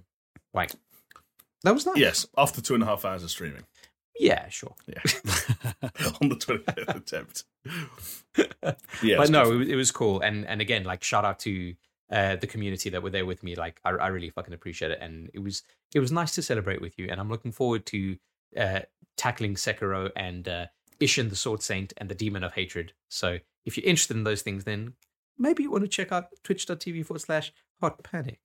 Very nice. Yes, but yeah, I recommend. basically I did that and I got so hyped, and then I've just kind of been, and then I jumped into work, and then I got sick, so I haven't played any other games. Oh right, yes, you have just recovered in time for recording for anyone that. Just about, yeah. Yeah. Well, I'm glad to have you, Chris. And you know what? I wish you many happy returns and many happy gaming moments in the weeks to come. Now that you've Jamie, got this beast of burden off your back. Seeing me take on Gwyn, does it give you the confidence to jump into Elden Ring with me? Confidence isn't the right word, but it does. Yeah, I do get that thing where I'm like, I could probably do it. I just don't know if I want to. Like, I think the word we often come back around to, and it's a word that Jonesy uses a lot as well to describe his own gaming experience, is patience or lack thereof. And like, yeah, like, I don't think it's a question of can I, or like in Josie's case, can we? It's a question of like, will we? And will we? I don't know what the answer to that is yet. Ask me again in February. February. But in the meantime, before we get to February, what about you, big man? I have played some other things, and in the little the document that we all share where we can write what we've been up to, I wrote that I've been playing some Forza Horizon 5, like Jonesy, and I have been playing some Call of Duty Vanguard, which is also true. But I've got to be honest that writing that was a bit of a white lie. Because I told you guys before we started recording that I did have a little secret to unveil. And whilst you guessed incorrectly that I might have shaved my head or got a tattoo, the secret is actually that alongside games like Forza and Vanguard, and I was going to do this for episode 100, but we've got some other very exciting plans for that episode that everyone should look forward to. Hopefully. I've played about 30 hours of Cyberpunk 2077. 30 hours. Yeah. Nice. 30 hours. Yes, I just, bro. like, there was a little sort of like gap in my market, and I was like, do you know what? Fine, let's. Oh my god, I can't wait out. for this. This is so good. Yes. And, yeah, I wasn't. So that's the thing. I wasn't sure what to bust out for. Like, is it like a episode 100 thing? Is it an end of the year thing? And the more we had a little meeting, a little brainstorm session earlier this week, the three of us offline, to kind of discuss all the content and exciting things we want to make for people, both on the YouTube channel and on the Patreon. Between now and the end of the year, and I just kind of thought, you know what, this isn't premium. This is something we can just have a chat about now. So yeah. So can I just jump in here before you talk about Cyberpunk and just mention that for the 100th episode, if you guys could leave comments down below about what your favorite Super Show moment was, not ATG moment or ATG Super Show, just like Super Show podcast. Let us know what your favorite moment was. If you can give us an episode reference, that would be good, but not required. It does make our lives easier. But yeah, it's going to feed into what we're hoping to kind of do with the 100th episode. But yeah, go ahead. Cyberpunk. I want to fucking hear it. Oh man, it's an interesting. There's a lot to unpack, isn't it? Yeah, there is a lot to unpack, and look, I'll be real with you. We can't do a full unpacking because the game's That's old. what Patreon's for, baby. I mean, yeah, but also like, you guys haven't played it in a little while now, and you know, yeah. What I'll say is that like I am uniquely lucky in that I kind of have been able to play this game in something of a vacuum. Not only because I didn't tell anyone that I was playing it and hadn't had any conversations about it yet, but also because people have they've stopped talking about Cyberpunk one way or another. Right. Yeah. So I didn't have that thing of like I wasn't pre-ordered and I didn't start playing it at midnight, and I'm not still sat in a Cyberpunk 2077 chair. So I got to just see the game for what it is, plus not to mention like fucking almost a year of patches and hotfixes, right? And the net results that I really like it.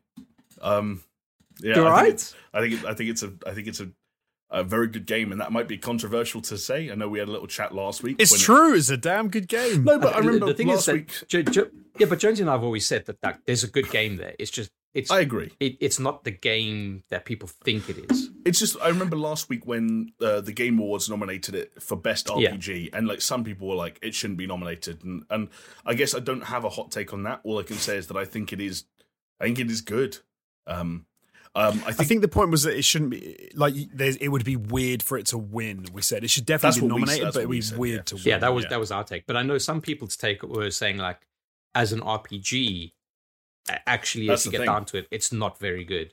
Like a lot of the RPG systems, I'm actually not engaging with that much. And crafting. Have you crafted anything yet? Do you know what? No. One of the things I will say about the crafting was I don't think there's any benefit to the crafting in terms of like consumable items or base weapons. There is a system in the game where there is a type of weapon that is considered iconic. It's not a denotion of rarity; it's a separate denotion, and those weapons can be upgraded to the next tier of rarity to kind of keep them relevant to you and your character throughout your playthrough. That's one use to crafting, but I'm at the point now where I'd need to invest perk points into that skill tree to continue to do that, and I'm not. But like the skill tree itself and the way I'm engaging with some of those systems, that's not really what I'm enjoying about it. I think I'm just enjoying the writing and the characters, and I'm enjoying going around and doing things and talking to people and crazy shenanigans happen. Yeah, and I've been doing a lot of side stuff, so I haven't seen all the main story yet. So have you done like the Pan Am stuff and the like I don't know. Again, the way it felt like for me was whereabouts are you in the story? So when you complete Act 1 and V is kind of like let loose in the city again with a greater understanding of his current predicament, it felt like there were 3 prongs of story that opened up. One involved looking for Evelyn Parker, the doll who had helped assemble the brain dance of Konpeki Plaza. So many weird words that are like ingrained in my head now that other people probably forgot about 6 months ago. Then there's you're like Jonesy kind of coming to a meme about a year and a half later. Literally, yeah.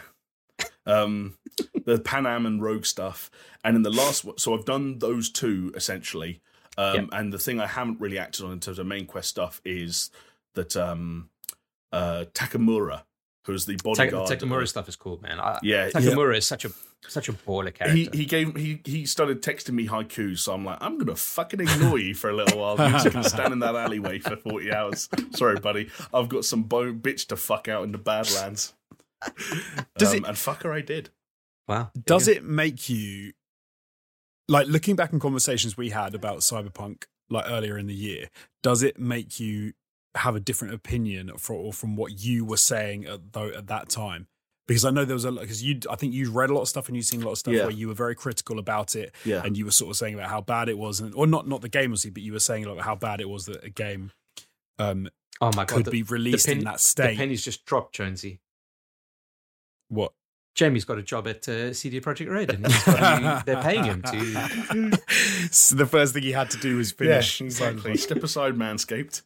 Because I think one of the things that a lot of people who didn't play the game at the time, but who saw a lot of the memes and followed a lot of the Reddit threads and things, there seemed to be a weird disconnect where people were like reading about how bad a lot of the stuff was in the game, and then were saying, "Wow, I can't believe they did this. This is terrible." But then if you actually play it, I think there's a weird disconnection where, like Chris and I were saying at the time, it's weird because it's a damn good game, but there's so much bad like stuff in it as well. But it could put you in a weird position. Do you feel like your position on that has changed? Somewhat. Like it's nowhere near as bad as you thought, or it's like... Well, it's hard, right? It's patched now. Like it's still not great. It's the same thing where like I was in the chat in one of Chris's live streams as he was fighting Gwyn, and someone made the comment like, "Oh, Jamie, I wish you'd been more hard on the GTA trilogy." And that's kind of the same thing, right? Which, like, there are a lot of people who shared those memes and shared those pictures and are shitting on Rockstar. And there are a significantly smaller number of people who have been playing those games. And that's why, like, I'm in the latter camp and was maybe less harsh on them because I thought that, as I've said from the beginning, I thought fundamentally they were still the same experiences and that I liked that element of it.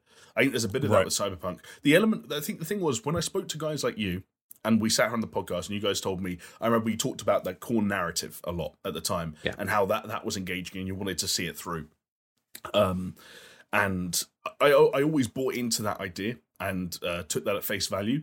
The thing that I remember being a little bit cynical about back at the time was I remember that reviews came out. All these journalists reviewed it in admittedly very specific, under very specific circumstances on high-end PCs, and they weren't allowed to use their own footage in their reviews and so on and so forth. Right, but there were a lot of people that came out the gates giving it 9s and 10s, and they were waxing lyrical.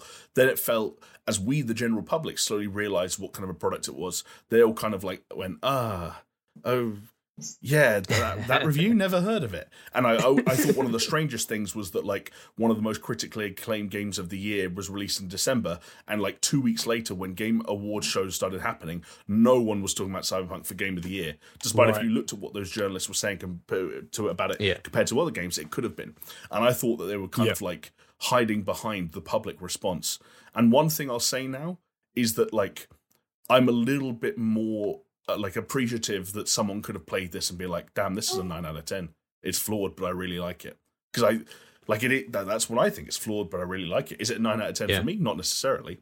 And when there have been flaws, especially now that it's a relatively bug-free experience, not totally bug-free, absolutely not totally bug-free, but like a less buggy experience, the problems that I've got with it seem louder. And I think they took step backs from The Witcher 3 in some respects. I think in terms of pacing and structure and the way some mechanics, both in terms of gameplay mechanics and also narrative elements are introduced, some of that stuff is really sketchy.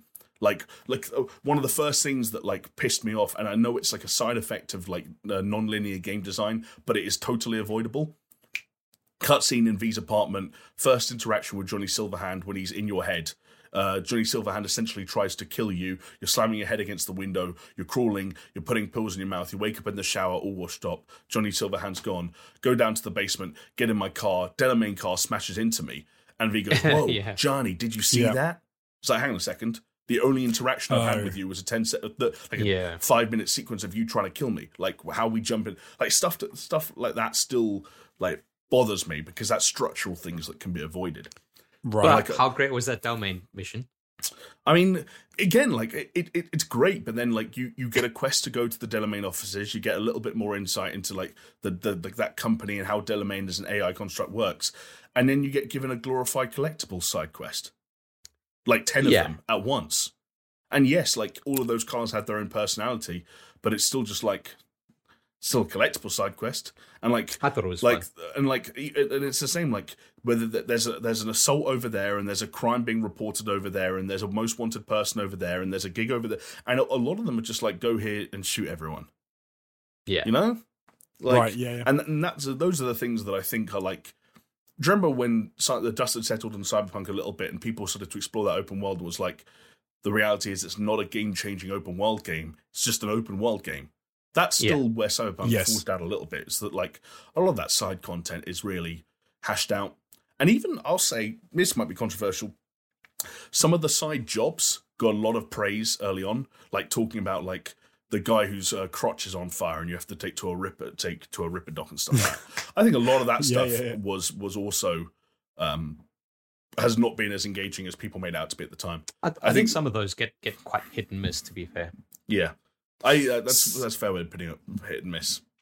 But definitely, I'd say they're definitely hit and miss because some of those felt absolutely wicked for me. Like they felt like truly emergent parts of like open world gameplay that I was. So what like my favorite to this day is still the your neighbor. Who, even if you didn't engage with that whole bit where like the police are knocking on his door and you wouldn't even have anything to do with it. And if you go through it and you follow the threads, like it sort of becomes like a whole side thing.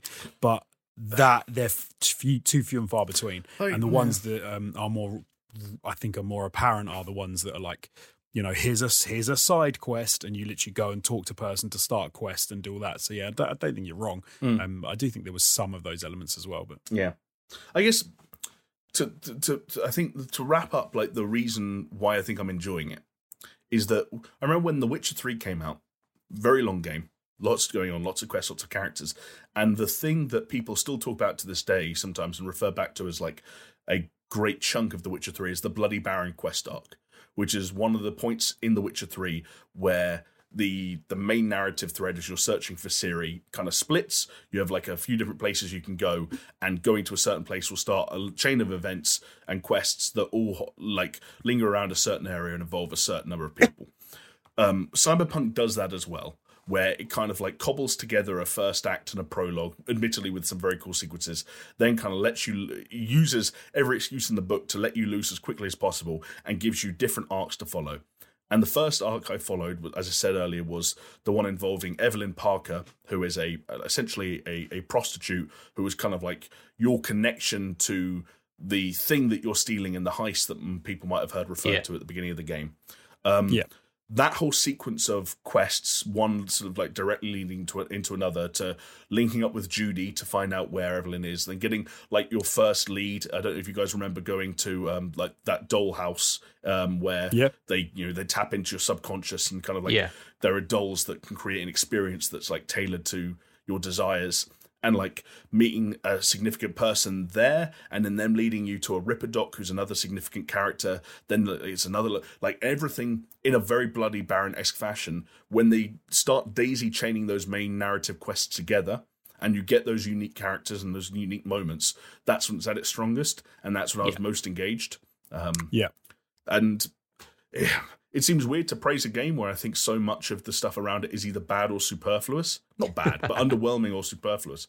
But I think there's a lot to like at the core or at the heart of Cyberpunk. So do you get the one comment that I remember I said, and I think I got some flack for it at the time, was this game would be much better as a linear or at least a hub world Do you know game. what? Like, kinda. I don't have a pretty solution as to how you change that world from what it is to like what you're pitching, but I can see what you mean in that, like, because like you said, the best part of it is that main narrative thread. Yeah, like right. When I took to myself put aside 2 hours between the Evelyn arc and the Pan Am and Rogue arc to drive a guy with a burning dick to a Ripper Doc and help a monk who had been kidnapped by Maelstrom, and they were.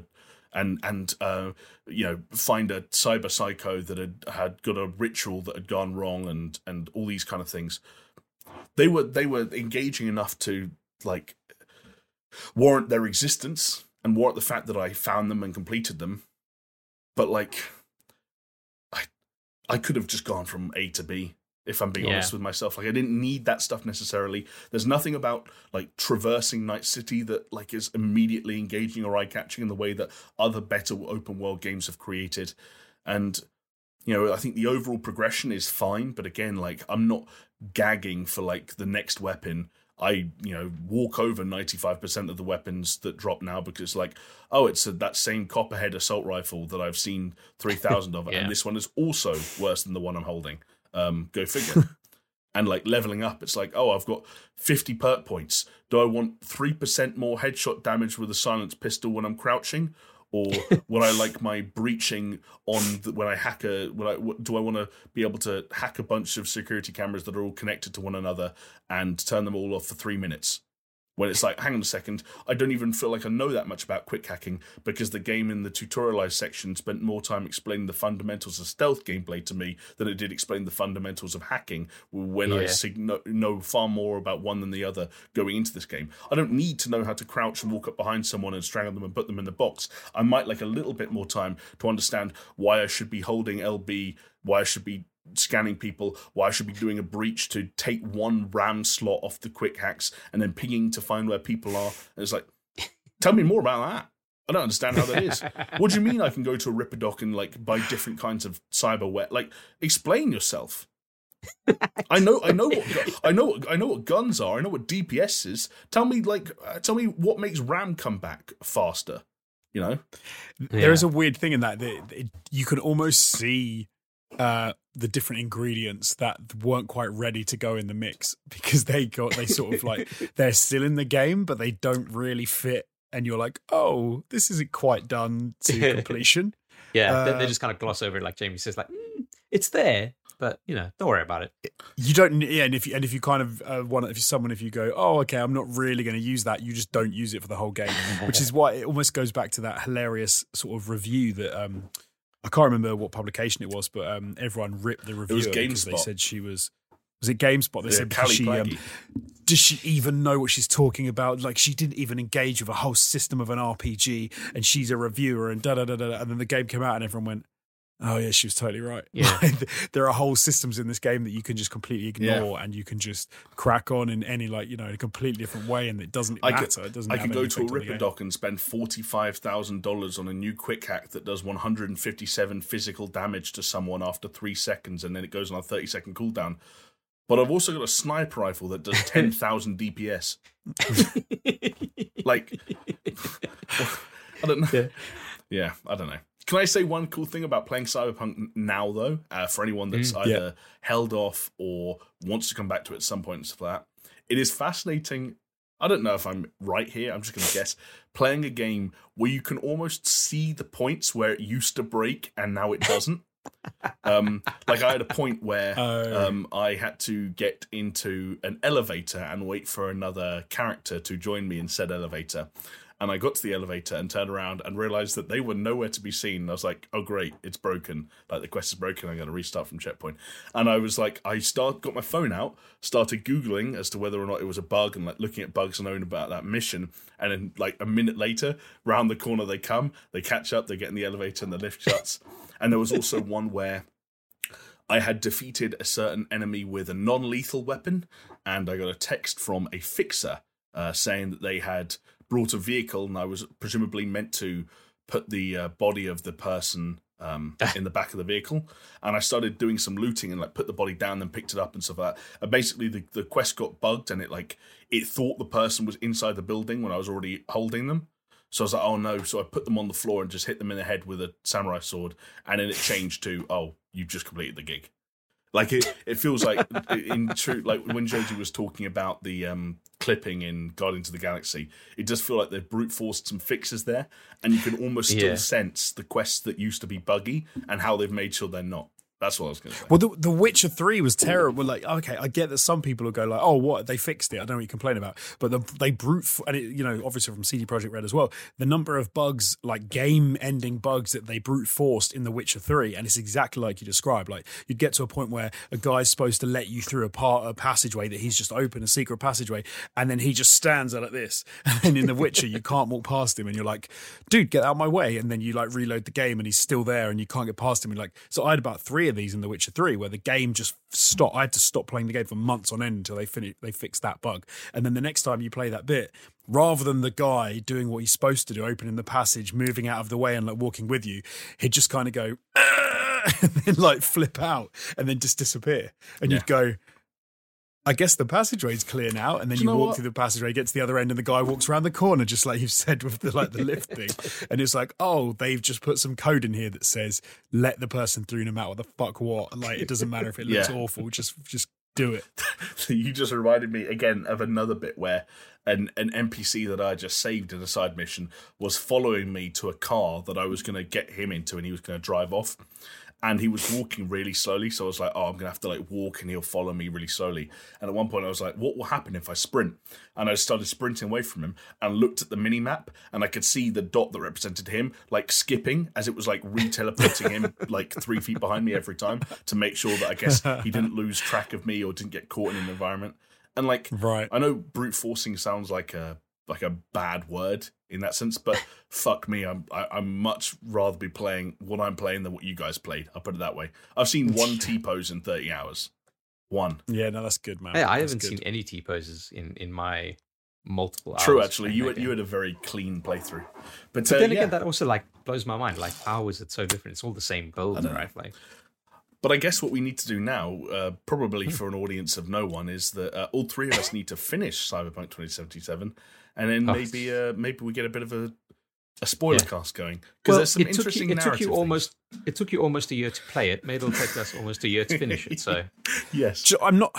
I will be honest. So I think I've played about 15 hours of it to this point. I think maybe a little bit more. Yeah. No. How far did you get in the main quest in like generic terms? So I did all the stuff with the drone going into the hotel vent stuff. I did all the stuff where you go and do the AI limos. I did some of the Takamura quest line. How far I did you completed get the whole in the Takamura? Because I feel like the Takamura quest line is like the main thread. Right? I can't think how far I went with that. Did you do any of the Pan Am stuff in the Oh, Badlands? I did all the Evelyn Parker stuff. I found the girl and we pallied up, and then she came back to my place, and I did all of that.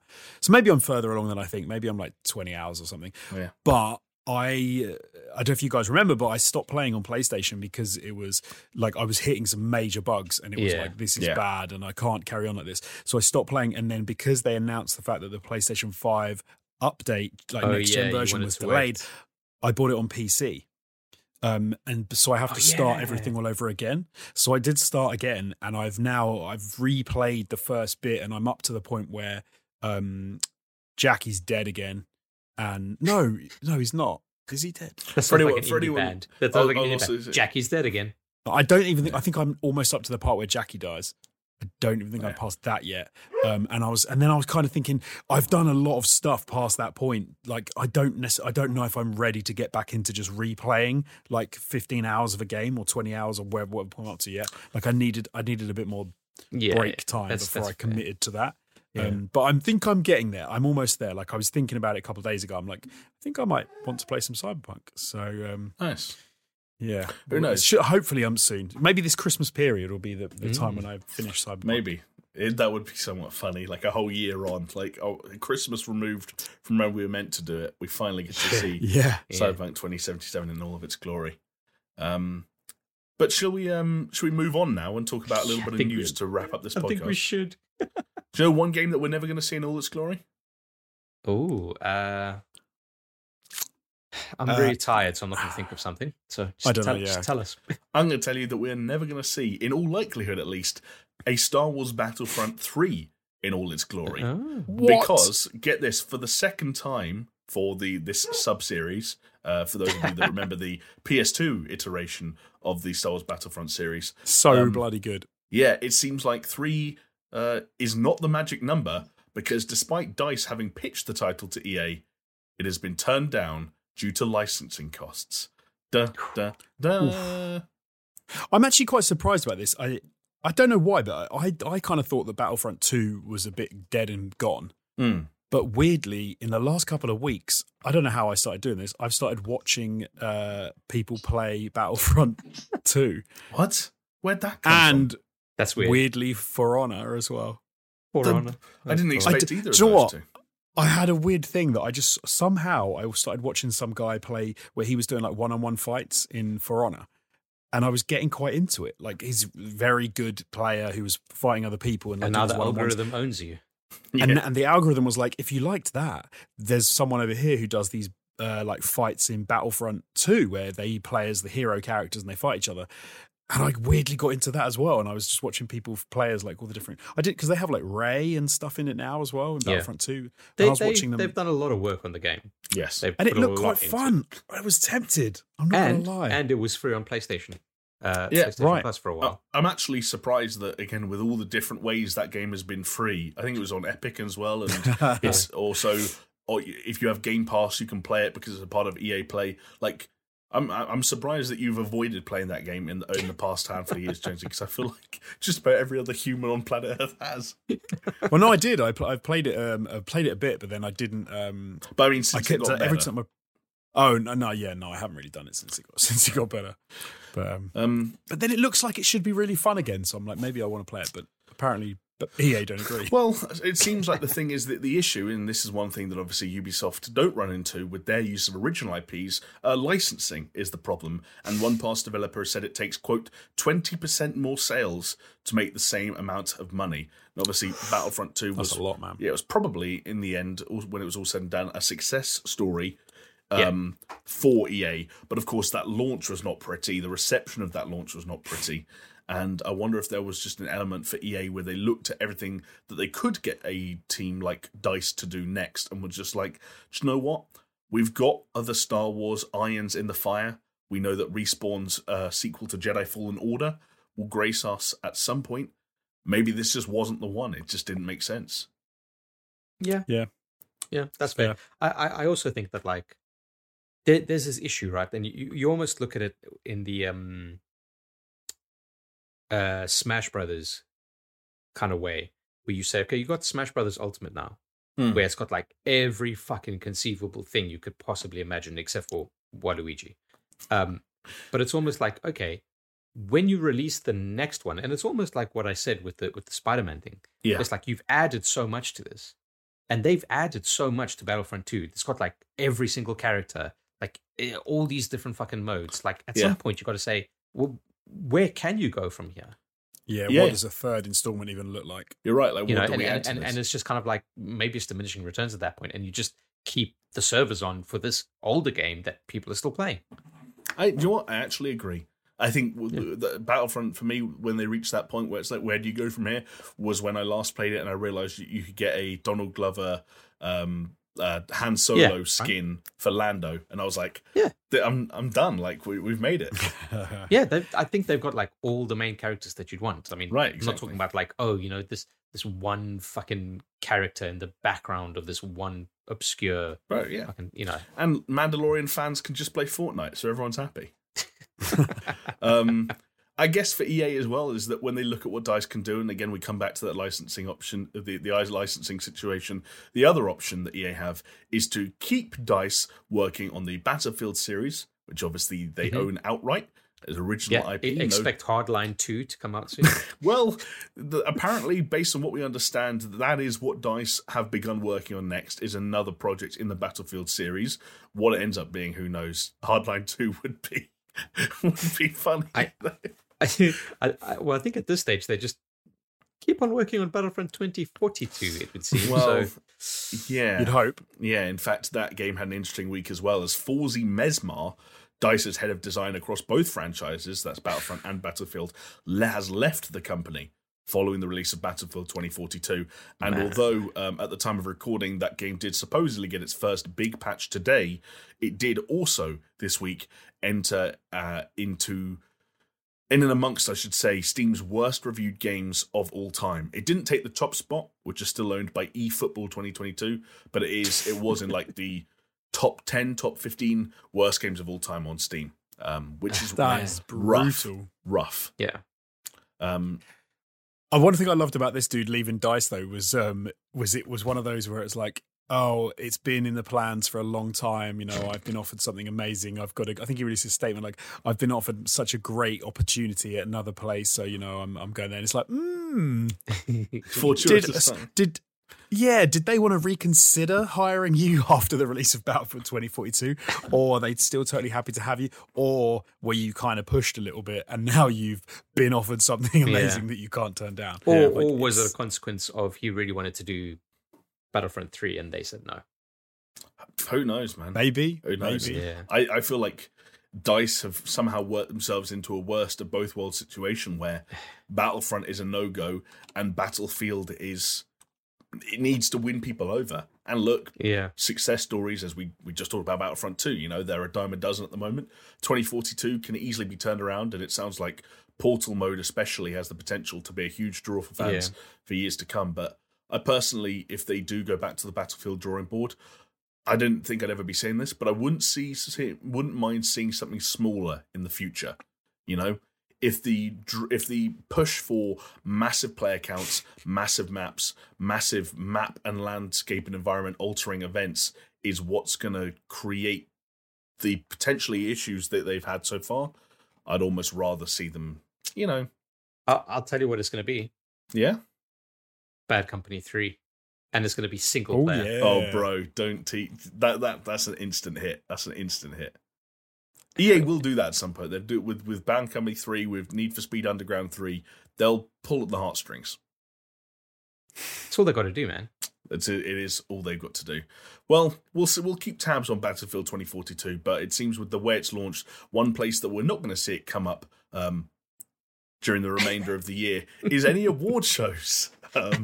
As they are now coming through thick and fast. Last week we talked about the nominations for Jeff Keighley's Game Awards, but this week we actually had a bunch of award winners, courtesy of the Golden Joystick Awards 2021, which took place on Tuesday, in fact, the 32nd Golden Joystick Awards, for anyone keeping count, hosted by none other than Nolan North and Emily Rose. And I know who one of those people are. Emily, I only know because I looked it up. Emily Rose is in Uncharted. I don't know who she plays though. She's in remember. Uncharted. Interesting. And, if I looked it up, then I'd probably. Do you know who else was in Uncharted? Tom Holland, Mark Wahlberg, Nolan. No. Oh. I thought maybe we were trying to get like a known racists kind of angle going. I thought we were, re-exploring that whole thing. Jonesy, she plays Eleanor Fisher. Elena. Is that the main chick? That's the girlfriend, right? The blonde one. Yeah, it's got to be. Maybe. I'm going to say it is. That's the main one. Well, so at least they've brought back together Nolan North and Emily Fisher, for their characters obviously are together. So they brought them together to do the Golden Joystick Awards. There you go. And what a Golden Joystick Awards it was! As it's interesting. Last week we were able to pick apart the nominations, which was kind of easy because again they kind of had, broadly speaking, a 1 in 5 or a 1 in 6 chance to get most of the nominations right. With winners, it's a little bit more easy to kind of pick at the choices. For example, one thing that I don't know if people might think it's deserved. Maybe we're not in the best position to speak on it, but the actual best game of the year, the outright best game of the year, Resident Evil Village, which caught me off guard a little bit. I feel am I surprised? Here's the question, fellas, when dealing with stuff like this. If not, then who? Right? I mean, just I kind of get the hype behind that game when it was coming out seemed kind of crazy. Like there was so many people talking about it, and everyone got obsessed with Lady Dimitrescu, and it's I think, and everyone seems to be totally into Resident Evil games the last couple of years. So I kind of get it, but at the same time, games. They are great games. But I'm kind of surprised that it got Game of the Year. But maybe I shouldn't be. I didn't play it, so there you go. Yeah, it actually ended up being an interesting set of awards because they broke it out into so many categories that they kind of could give props in different ways. For example, breaking it out by platform meant that Metroid Dread and Psychonauts 2 could win their individual platform awards. That also, though slightly awkwardly, meant that Resident Evil Village, despite being cross-platform, ended up being the best PlayStation game of the year, meaning Returnal, Ratchet & Clank, and Deathloop could, broadly speaking, go suck on their own dicks. That said, best gaming hardware, PlayStation 5. That is a bold choice. Again, I will stay. Yeah, but it does come back around at like. Well, yes. So they gave the ultimate hardware of all time of the year, though. Hold on, before we skip on, I'd say of the year. I think that's fair to say the PlayStation 5 in what way is did the PlayStation? PlayStation? What way was that in this? In what way in 2021 was owning a PlayStation 5 better than owning a PC? Like I get, like Chris was saying, I get that they gave it ultimate hardware of all time to the PC, rightly so. But in what way did PS5 owners have a better year than a PC owner? I think because you could play Returnal and Ratchet. I was going to say because of PlayStation exclusives. Well, yeah, but some of them, like Deathloop, could be played on PC, no problem. But then I would say, I suppose I'm guessing that the reason they did it was because they're new, and you can look at the hardware and the UI, and you can look at the experience, and they can say, "Oh, that's cool. It's done something new." PC, it's going to be boring if PC wins it every year because you can do whatever you want with PC. Also, if you average out PCs, because you can't just look at the best PC, you have to average them out if you're going to be fair. That's bullshit. Then there's a lot of crappy PCs. That's bullshit. So that's going to bring it down. Why is that bullshit? Why is that bullshit? That's like saying, "Oh, well, the best food in the world can't be steak because if you get all the bad steaks and all the poorly cooked steaks up together and divide them by the sum of all steaks, then actually an average steak is really bad because it's chewy. So I don't care if you just ate a prime wagyu ribeye because it's actually being dragged down by that 99p steak over there." You make a great point. If you said, what is the best food? And you said steak, you'd have to justify it. You couldn't say, well, I had an incredible Wagyu beef steak last week. Someone could say, well, I had a stringy old sirloin. You have to average it out. Of course you do. If I can give my reasoning why I actually think that, yes, PlayStation could potentially have deserved it, is because you look at the bang for buck that you get if you can ever get your hands on one. But the price differential and what you have to spec a PC to do similar things, I think that's probably where they're kind of looking at it. That's if I were a judge on the Golden. It's my favorite Beyonce song. Yeah, if I were a judge. that's probably the reasoning that I would probably look at. I'd say like, hey, you know what? You're getting these fast SSD load times. You're getting like however much fucking teraflopping ding dongs. Cool, you know. Yeah. Can I forgot, so I'm going to put one other thing on cherry on top as well as to why PC should not have won it for this year, and not even like why PlayStation 5 should have. I know what you're going to say. Shouldn't have is that despite PlayStation 5s being difficult to get hold of and Xbox being difficult to get hold of, graphics cards were absolutely impossible to get hold of this year, and it meant that the PlayStation, Jonesy, PC has been set back. No, you're right. You're right, Jonesy. Years. You're right, Jonesy. But did you get a new GPU this year? Do you know how goddamn hard it was for me to get? No, but hold on. But did you? Yeah. Okay. Let me ask you a question. Another question. And I had the money to get it as well. Let me ask you another question. Yeah. Did I manage to get a PS5? You could have done. You chose not to. Not necessarily. Yeah, we had the conversation multiple times that you decided you weren't going to get one. Yeah, but that doesn't mean it. I even said, dude, every single day this PlayStation week 5's I've been looking, especially now that they've gone on PlayStation Direct. Like I told you, I said that there's a PlayStation 5 near me available. Do you want me to get it for you? And you said no, thank you. Because at the time I couldn't afford it, not because I didn't want it. That goes. I didn't see a 3090 for sale that I could have picked you up. I don't know. We don't need to get into the nitty gritty, but I disagree. I don't think that's not a reason to discount the platform. Would you hold on? One more question? Determined, yeah. Would you give it to PC every year? Yes. But like there will be a few years historically where I wouldn't give it to the PC. Like when the Switch launched, maybe give it to Switch. But then wouldn't it become a non-award then? And then you just make what? Yes, the year the Switch launched. I think. Totally, dude. I think that broadly speaking, the best gaming hardware award is redundant. Yeah, by and large. Yeah. Oh, because you mean because how small the Switch was. By and large, yeah. Like again, we're talking like the PlayStation exclusives that I got to play on my PS5 that PC owners couldn't touch at all. Off the top of my head, were things like Ratchet and Clank and what was the other one? Returnal. Two games that, in Golden Joystick's own estimation, weren't good enough to even win the PlayStation Game of the Year, which they gave to a cross-platform game in Resident Evil. So, like, to be fair, when I say I suppose I'm thinking not just of the year, I'm thinking like November last year on to like the 2021 as well, because of the launch of the PlayStation 5. Sorry, Jonesy, there's a reason that Nolan North and Emily Rose are up on that stage and you're not. It's because you just don't get the way the Golden Joysticks work. It's as simple as that. But Chris, I feel like you might be a little bit more in tune to the way the Golden Joysticks do their things, because not just do you understand the power and the prowess of the PC, but also I'd like to draw your attention to the fact that not only did one of your most anticipated games of next year, Elden Ring, win the Most Wanted Game Award, but also the Golden Joysticks took it upon themselves to award the ultimate game of all time, which is a very bold and brave undertaking. But they've done it. They've put their heads together. And the end result, Chris, is none other than the game that you finished on stream this week. It's Dark Souls. Are you in agreement?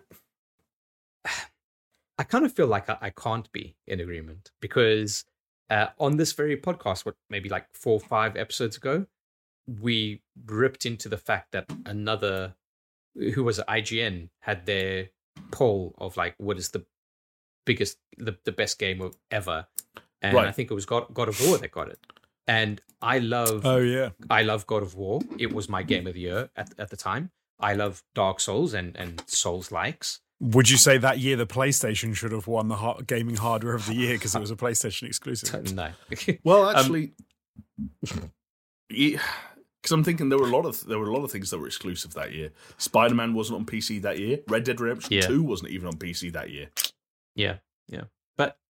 But my point being, like, as good as they are, I still have to say that it is an unquantifiable thing that you shouldn't even try to quantify. I completely agree. Yes. Like, you can't. There's no way. You know what? You want to say ultimate game of all time? Say ultimate RPG of all time. And then you can have a little bit of kind of like weight behind your argument, because you're saying, hey, like, it's not a racing game. It's not an open world game. So It sounds like what you're saying, Chris, is if a group of individuals wanted to determine the best game ever, they should break it down by genres, by genre. I completely agree with that. Yeah, and such even as then, first-person shooter, maybe even open world game. I don't know. But then even then, I feel like they should bring multiple candidates to the table and discuss the pros and cons of each. Yes. Of each. And I think that they shouldn't be definitive in their answer either, and leave it to be an open-ended question. Yeah, even offer it to like the audience maybe to join in as well and to good idea. Put some of their thoughts. Why forward. hasn't someone done this before? Yeah, I don't madness. know. But I mean, we can start taking a step towards that by asking our audience to get involved. And of course, as we approach the end of the year, why not let us know your games of the year and what you thought of the Golden Joystick Awards in particular, and whether or not you think you could declare an ultimate game of all time. And if you're feeling ballsy enough, then why not let us know what it is? And hey, maybe we'll pick it as the comment of the week in next week's episode. Oh no, not next week's episode, but probably the week after's. And then we can rip you apart and we can laugh at you and humiliate you in front of everyone. And if that's your kink, then you'll have a great time. Wow. But otherwise, lads, I think I'm just about ready to put a bow on this podcast. How are you feeling? Fucking delicious. I'm feeling easy breezy. You know why? Because I sprayed some of that ball toner on my balls as we're going through this podcast, and nice. It's feeling lubricated, fellas. That's it's feeling perked up. You know, like how you see like perky nipples. Like if you imagine if my balls had nipples, Greg, they'd be perky right now. So vision. And you too can have your balls feeling ready to be milked. By heading over to manscaped.com and using the code SuperShow. Once again, you can get 20% off your order and free shipping.